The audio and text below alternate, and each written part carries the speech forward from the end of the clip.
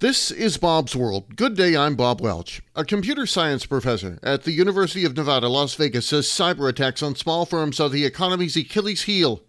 How to take care of this problem in a minute. Elena Graham of Ottawa tells the British Broadcasting Corporation that when she started selling cybersecurity software to small companies 5 years ago, business was relatively slow, but now it is booming, and it is driven by a rapid expansion in remote work that's left small firms vulnerable to attack. Sure, some of them are starting to come home, but some of those jobs are going to be remote for good, and business at her firm has tripled since the start of the year.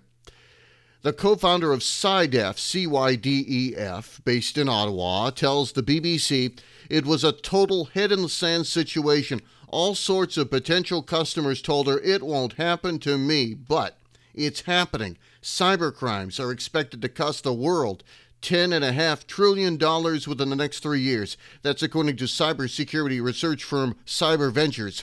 On the current trajectory, small businesses will absorb most of it. Cloud security firm Barracuda Networks has found small businesses are 3 times more likely to be attacked by cybercriminals compared to large businesses. Risk Recon is a MasterCard company that evaluates companies' cybersecurity risk, and they report that between 2020 and 2021, cyber attacks on small companies surged by more than 150%. Mary Ellen Seal, chief executive of the nonprofit National Cybersecurity Society, spoke with the BBC. She says the pandemic created a whole new set of challenges and small businesses were not prepared. In March 2020, a survey of small businesses by CNBC found that only 20% planned to invest in cyber protection, and then everything happened. The lockdowns came into force. Firms scrambled. Everything moved online.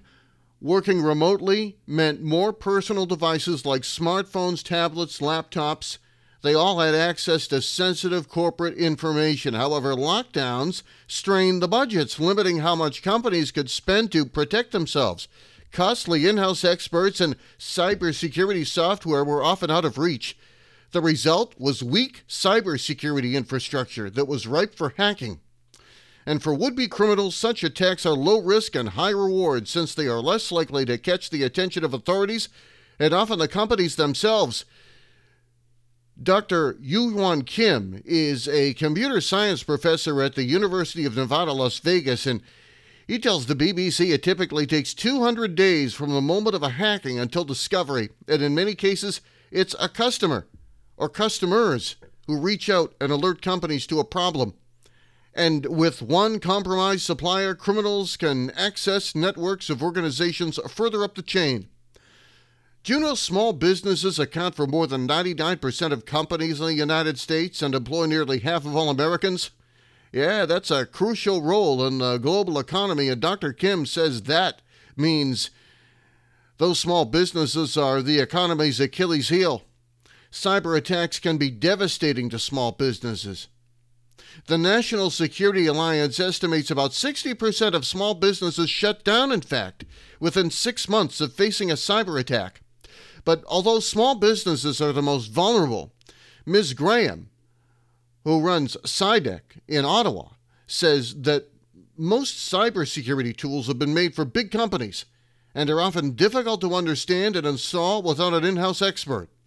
Experts say there are simple steps small firms can take to improve their protection, such as creating basic response plans and identifying what and where critical data is. Educating employees on how to avoid and detect attacks is also critical, since the vast majority of data breaches involve human error. Attacks in which cybercriminals hacked into business emails were the costliest cyber threat during the pandemic. The FBI says all this totals to $1.8 billion with a B in reported losses. And Ms. Graham of CYDEF wants to let you know, don't despair. Instead, reach out and make the first step. There's more of this story in the business section of the BBC's website, bbc.com. That's Bob's World for this Thursday, November 3rd, 2022. I'm Bob Welch. Make it a great day, and I'll see you on the smartphone.